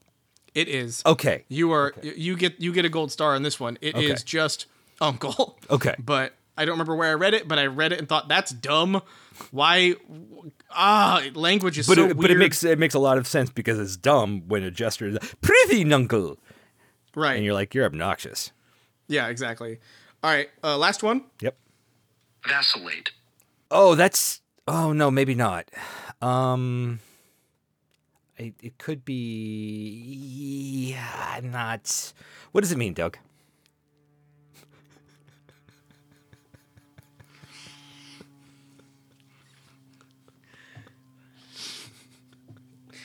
It doesn't mean what you think it means.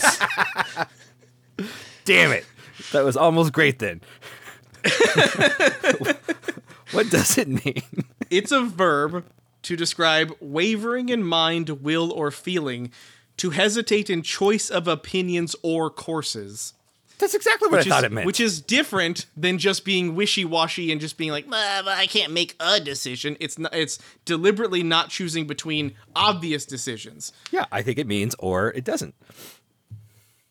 What? Yep. No. Yep. Okay, so so that's the end of the new word alert. I have one more thing to announce before we end the episode. What? And that is because we are now actually reading The Hobbit and no longer reading The Children of Húrin, I have decided to start using the Fantasy Hike app as of right now. Oh. And as of this moment, I have activated the Fantasy Hike app, which, if you don't know, is a free app that you can use to measure your journey to Mount Fire, I think is what it's called, because they don't want to get sued. This app used to be a lot more specific, and then I think litigation was threatened, and it became the Fantasy Hike app. It is still really specific, sure. With lots of things, sure. But about 20% different, I'd say. Yeah. So I figured I'm going to start this, and then I can give updates every time we do an episode about how close I am. Well, crap. As I just showed you, I have the app too, so I think I just signed up for it. Whoa! For this journey. So we're both gonna take we can be each other's Sam and Frodo. Yeah. All right, this is rad. Okay, guys. Well, wait, does that mean one of us will secretly be Gollum? No, I like the Sam and Frodo better. Okay, cool. Yeah. All right, so I don't have anything else. Again, we'll read through chapter 6, stop at chapter 7 next time, and you got anything else? No. All right, then that was Death Readers. I'm Doug. I'm Rob. Thanks for listening. Thank you. If you've enjoyed this podcast, please rate, review, and subscribe on Apple Podcasts, Podbean, or wherever you get your podcasts. These reviews help new listeners find us and join the discussion. Follow us on Twitter and like our new Facebook page for Death Readers news. Become a patron at patreon.com/deathreaders. And please discuss us extensively on Reddit.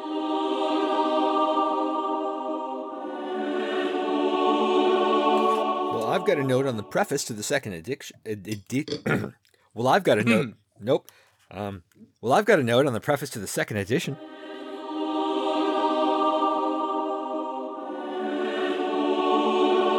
And we had a bit of a kerfuffle last time we tried to record. Sorry, there's a mosquito. And you know if there's a mosquito, you can't let it live. A snafu, if you will. I'm going to probably restart that one from the mosquito slapping, but I hope if it killed it, it won't be around anymore for more slaps. And what a great end of the episode Easter egg. Goddamn mosquitoes. This goddamn vampire.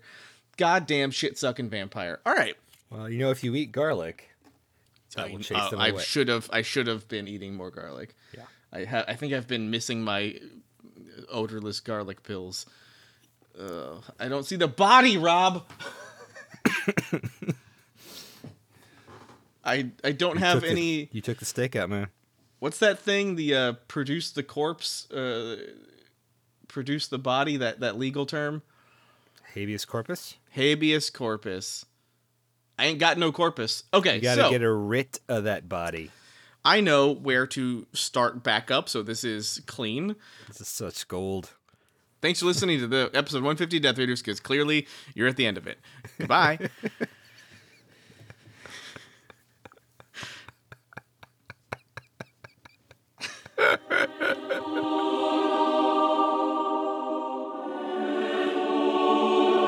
And it was just nice to see that little like codification. Like, oh, yep, there it is. It's right there. It says she converted to Catholic. Tolkien was Catholic. There it is. There it is. And now who's using Codify? Me? Yep. After our huge kerfuffle last episode.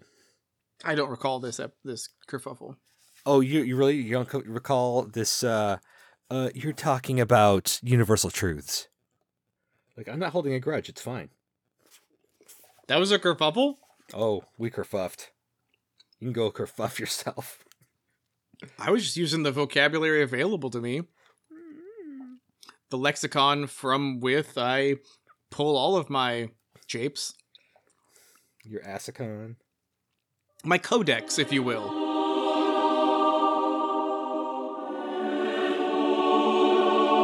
Hey, how about that earthquake? Woke me up. Yeah. It sent me running for my Legos to see if anything had fallen, and they hadn't, but it doesn't mean that they won't ever, and it's a fucking... Look, I live on the razor's edge. It's going to happen one day.